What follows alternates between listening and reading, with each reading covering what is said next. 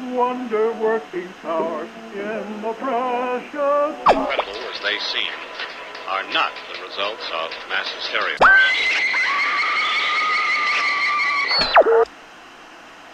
You may wish to adjust the dial.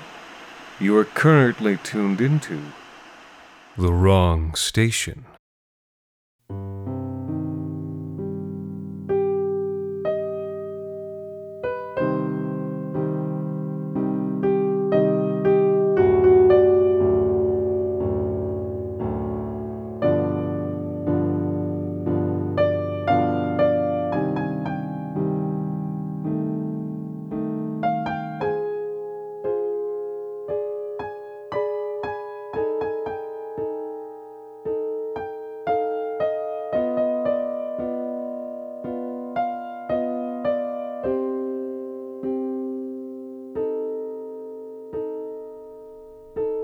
When Jufon had lived to see the new sun once for every finger on his hands, and then, once more, his father Jozen went to the assembly of the tribe.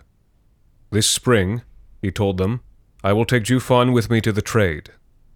It was still winter.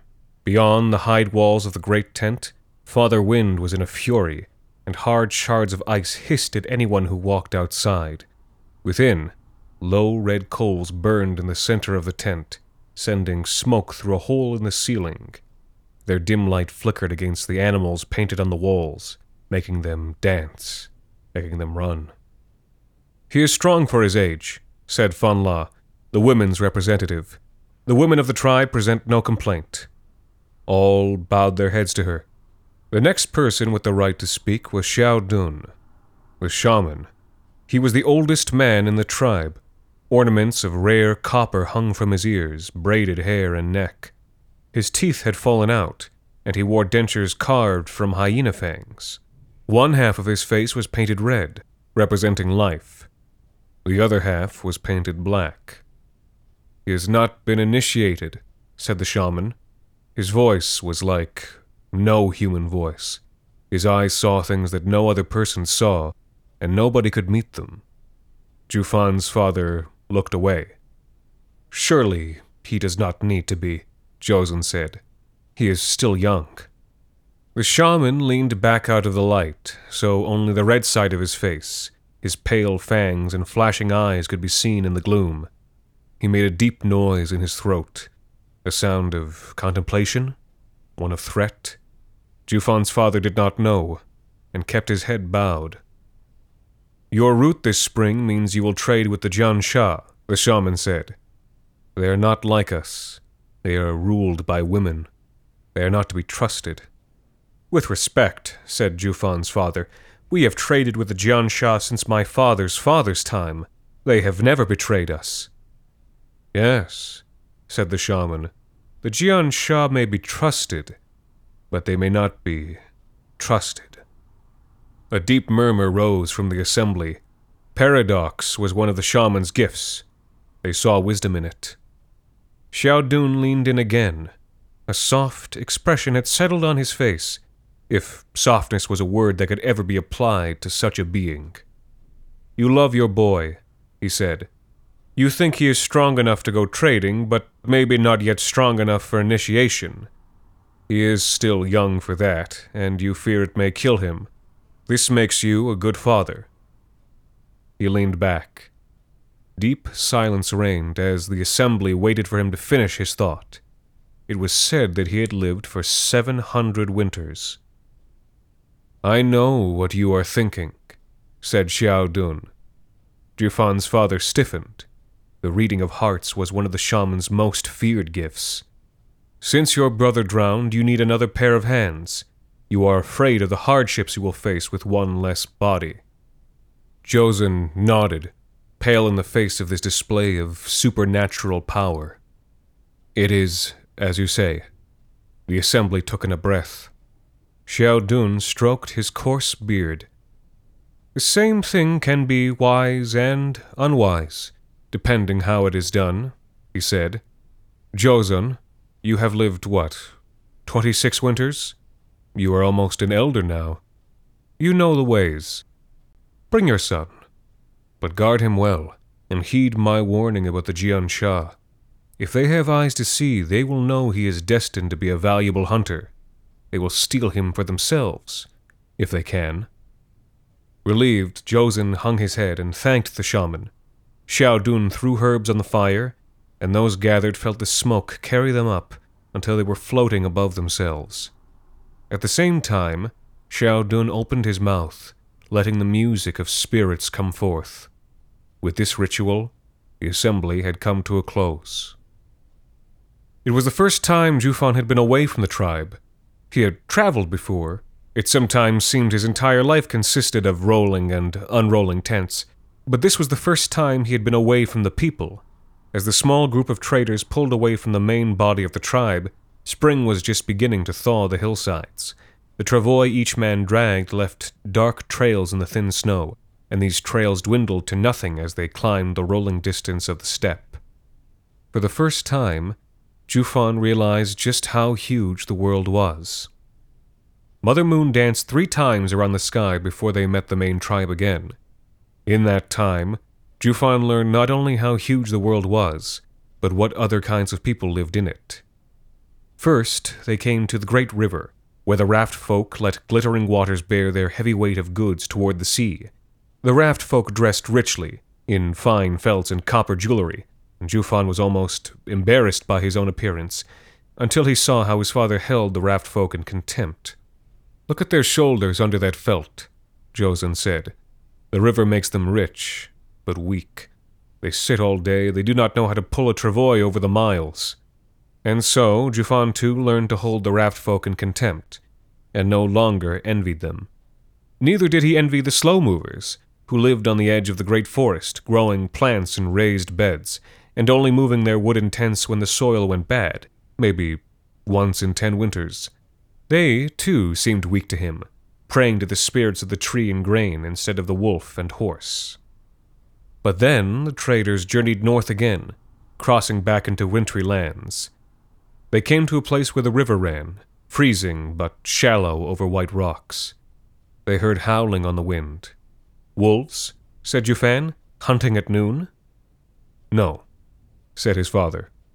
The older man had gone still, and an apprehension prickled at the base of Jufan's neck. "Not wolves. It is the Jian Sha." They appeared over the summit of a far hill, across the water. At first the breath caught in Jufan's throat, for it looked like the people had been overtaken by wolves and would all be killed.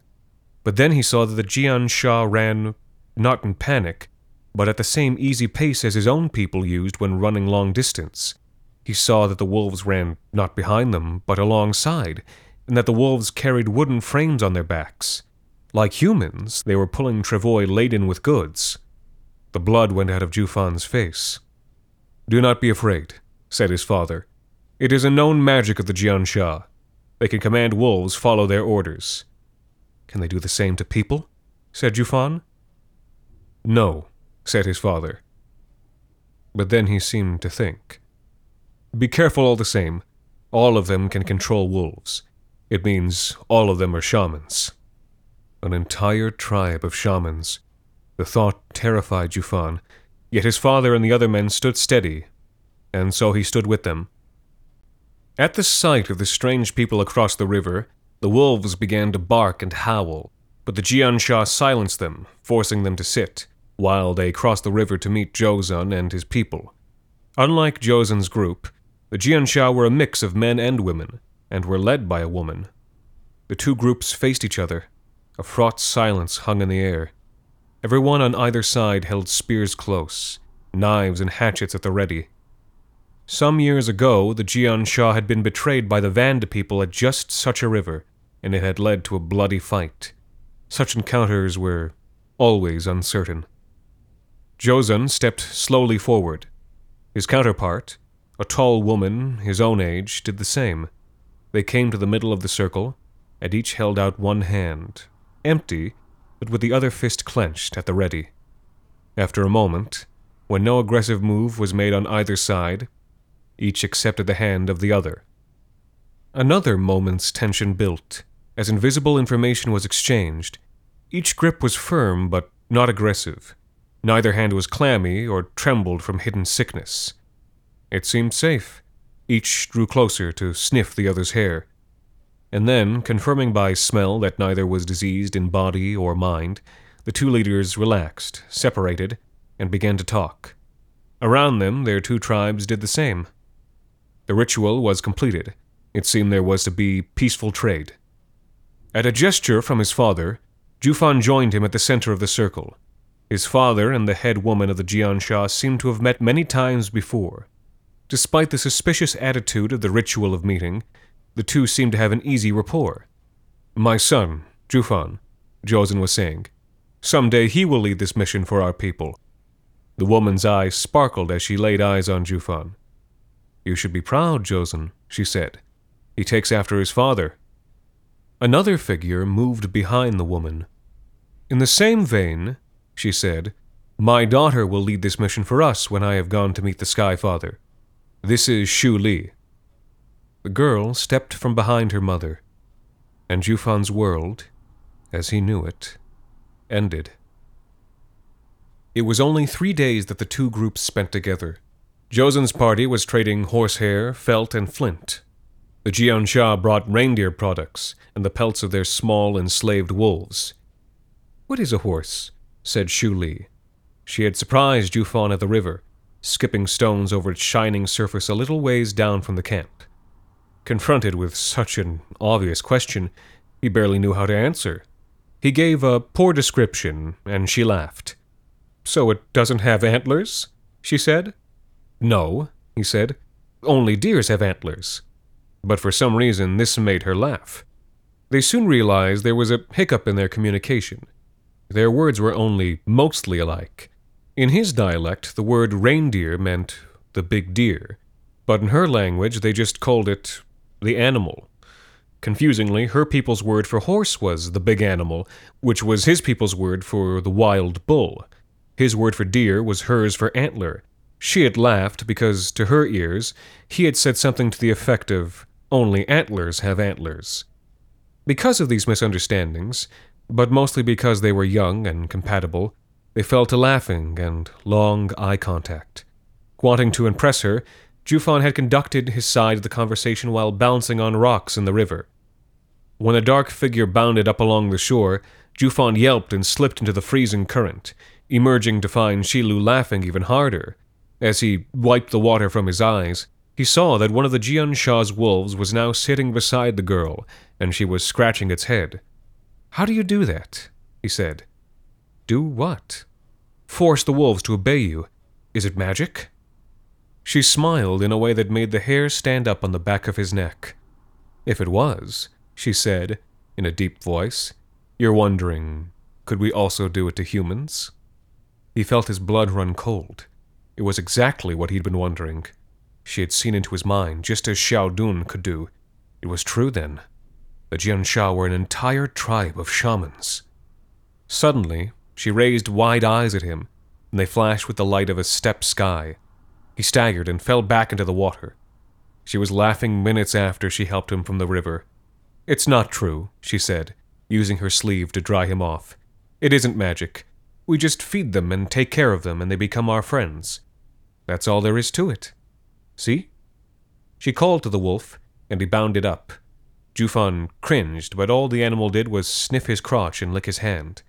Bewildered, he was unsure what to do until she took his hand and ran it over the soft fur on the animal's head. At that moment, all suspicion washed away, all fear. He realized everything he had been taught was wrong, that people outside the tribe were not strange and dangerous, but the same everywhere. He realized Shu Li was the most like him of all, and that if he left his tribe to be with her, it would be no bad thing. And as he realized all this, his father watched from further upstream and understood that Xiao Dun had been right. After that, though his father tried to keep him busy, Jufan saw Shu Li every chance he had. On the last night of the river crossing, he crept out of his tent to meet her. It was a full moon. The river rippled like muscle under its white light. They talked for a while and held hands. "Father says our people and yours meet up here again, 6 circles of the moon from now. he said. "If we both get permission from our people, we can marry." She gripped his hand tightly.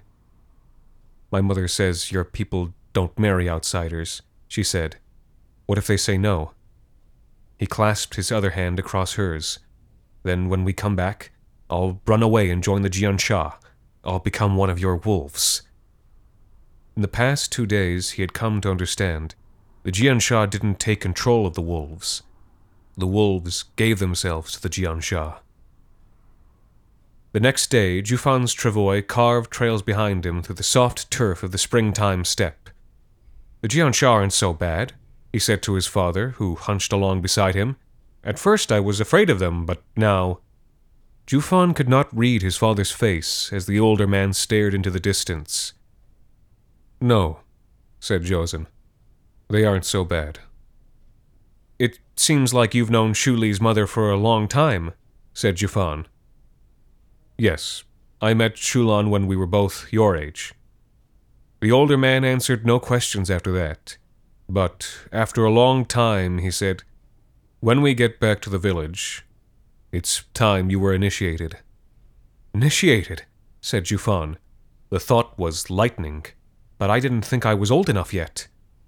"Still," said Josen, "I think it's best it happened before we leave again in the fall." Jufan did not argue. He thought only about how impressed Shu Li would be when he returned to her, a man, inducted into manhood's cult. They rejoined the tribe, and though Jufan's father told nobody what had happened, Shao Dun came to him that night and immediately read his heart. "You allowed it to happen," said the shaman. "You allowed him to be bewitched." He peered more closely at Josen, until the hyena-teeth dentures were inches from the man's face. Then the shaman sighed, leaning back. "You were distracted yourself," he said. Josen said nothing, but the shaman didn't need him to confess. "Your son must be initiated," said Shao Dun, "for his sake and yours. Jufan's initiation will be as a re-initiation for Josen. You are all too young to remember the hard times, the cold times, but Shao Dun is not too young. And I tell you, such times will come again. The tribe will need its sons. The initiation must come." The voice buzzed in Josen's ears. The smell that came from those teeth, or from behind them, was overwhelming. "I understand," said Josen, "and as it has before, the tribe will have its sons." That night, Jufan was wakened by the pounding of distant drums, drawing nearer. "Father?" he said. "Mother?" There came no response. He was alone in the tent.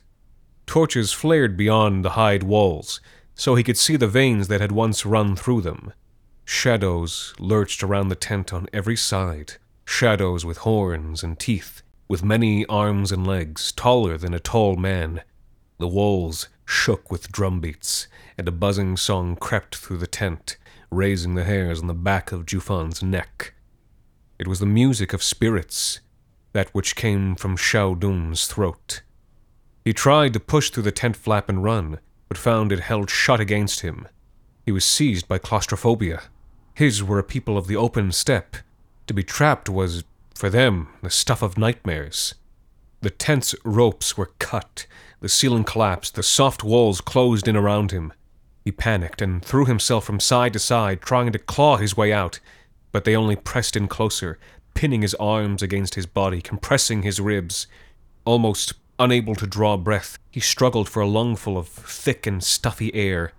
Then, thrashing, hyperventilating, he was crushed to the ground by the weight of many bodies. He began to suffocate. His mind threatened to snap. And then the weight lifted. The tent unfurled around him, and he was pulled to his feet in the cold night air. For a moment the full moon dazzled him. When his eyes adjusted, he found he was encircled by spirits, demons, and monsters. Their silent assembly closed in on him. Masks made from horse skulls, hyena skulls, boar skulls stared at him, their gaze black in the white moonlight. He knew the bodies beneath those masks, but not the souls that lived in them on that night. No, the souls of the ancestors had boiled up out of the past, taking control of the bodies of his loved ones. These souls did not care about him. They did not love him. They cared only for the tribe and what was best for the tribe. If he was strong, then they would deign to let him live. If not, then he would be annulled without regret. Beneath the masks and cowls of bristling fur, bone shirts began to rattle. Drums pounded in the night, and in the distance, high-pitched singing ululated over the steppe. From underneath their robes, the spirits produced cold-purpled hands that clasped the stalks of whips with many knotted thongs. From somewhere, whether outside or inside of his head, a voice said, "Run." And he ran. The spirits chased him, gurgling an awful song in their throats. Their feet pounded, their whips rattled with animal teeth. They gained on him as they ran, and Jufan knew for certain that his people had been driven from their bodies, for the oldest and frailest frames among them hammered the freezing soil with bare feet, swift and tireless, unnatural, whirling their cruel whips with powerful grace to slash his ribs bare and bloody to the wintry air. New spirits loomed from the shadow on either side, silent as they struck his chest and arms and face. He was bleeding from everywhere. He wanted to stop, to fall and cry, but if he slowed, the spirits would swarm over him and he would never rise again. He ran harder, forcing himself to push past agony, terror, and exhaustion. "Please," he begged. But these people did not know him. They had left humanity behind. They would not stop until he had become like them. A light swam in the darkness ahead. The spirits overtook him and threw him to the ground. He was beaten and pinned to the soil. Urine stung his open wounds as he was dragged by the arms across the rough turf into a bonfire's light. Framed against the flame, a stilted spirit loomed over him, seeming almost to brush against the moon. For its face, it wore a human skull with hyena's teeth, and vast, dark antlers split the night on either side. Furred shoulders hunched at twice the height of a man, and the spirit sang with a buzzing voice. Jufan was flung before it, and bound to a granite slab that jutted from the hillside. The spirits fell silent. All that could be heard was a distant wind, the low crackle of the fire. "Spirits," said the chief spirit, "here is Jufan." "Jufan, Jufan," they murmured. "Give us Jufan." "Ancestors, here is Jufan." "Jufan, Jufan, give us Jufan." "By this right, he joins his forebears and descendants. One people, everlasting." "Everlasting, everlasting, one and everlasting." "Jufan," said the chief spirit, "do you consent to join your tribe?" Beaten, humiliated, afraid, Jufan pushed himself up onto all fours. If he said no, he would be exiled. He would die on the steppe. He would never join his ancestors. He would have suffered all of this for naught. It was the way of things. It was for the best. He drew a breath. He hesitated. Then he said, "I do." The ancestors howled, striking up a chant. He was pushed down again, his ragged clothes torn away, and the chief spirit produced a flaked blade, a razor chipped from flint. "Jufan, Jufan," chanted the crowd. "Join us, Jufan." Two spirits came and lifted the shaman from his stilts. For a moment he hung in the air, and then descended with the moon on his knife. With a flint blade and a cold, hard hand, he began the rite of circumcision. They came to a place where the river ran, freezing but shallow over white rocks. They heard howling on the wind, and across the river, over the summit of a far hill, the Jian Sha appeared. At the sight of strange people across the river, the wolves began to bark and howl, but the Jiansha silenced them, forcing them to sit, while they crossed the river to meet Josen and his people. Unlike Jufan's group, the Jiansha were a mix of men and women, and were led by a woman. The two groups formed facing semicircles. A fraught silence hung in the air. Everyone on either side held their spears close, knives and hatchets at the ready. Some years ago, Jufan's people had been betrayed by the Turga clan at just such a river, and it had led to a bloody fight. Such encounters were always unsure.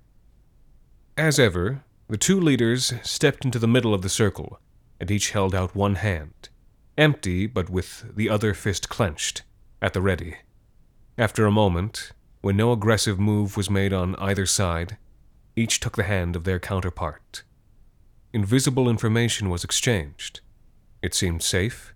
Each drew closer to sniff each other's hair. And then, confirming by smell that neither was diseased in body or mind, the two leaders relaxed, separated, and began to talk. Around them, their two tribes did the same. The ritual was completed once again. It seemed there was to be peaceful trade. At a gesture from his father, Josen joined him at the center of the circle. His father and the head woman of the Jiansha seemed to have met several times before. Despite the suspicious attitude of the ritual of meeting, the two seemed to have an easy rapport. "My son," his father was saying, "Josen, named for my father. He is to be initiated next year." The woman's eyes sparkled. "You should be proud, Jufan," she said. "He takes after his father." Another figure moved behind the woman. "And this is my daughter," said Shu Li. The girl stepped behind from her mother, and Josen's world, as he knew it, ended.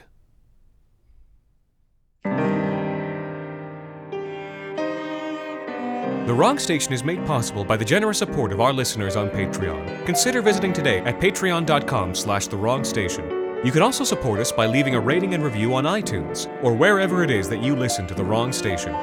This week's episode, The Initiation, was written by Alexander Saxton and performed by Anthony Botello. The Wrong Station is co-produced by Alexander Saxton, Anthony Botello, and Jacob Duarte Spiel, with music composed and performed on the piano by Ilan Citrin, and arranged for the viola and performed by Viola Schmid. You can subscribe to The Wrong Station on iTunes, Google Play Music, Spotify, and any other of your favorite podcast services.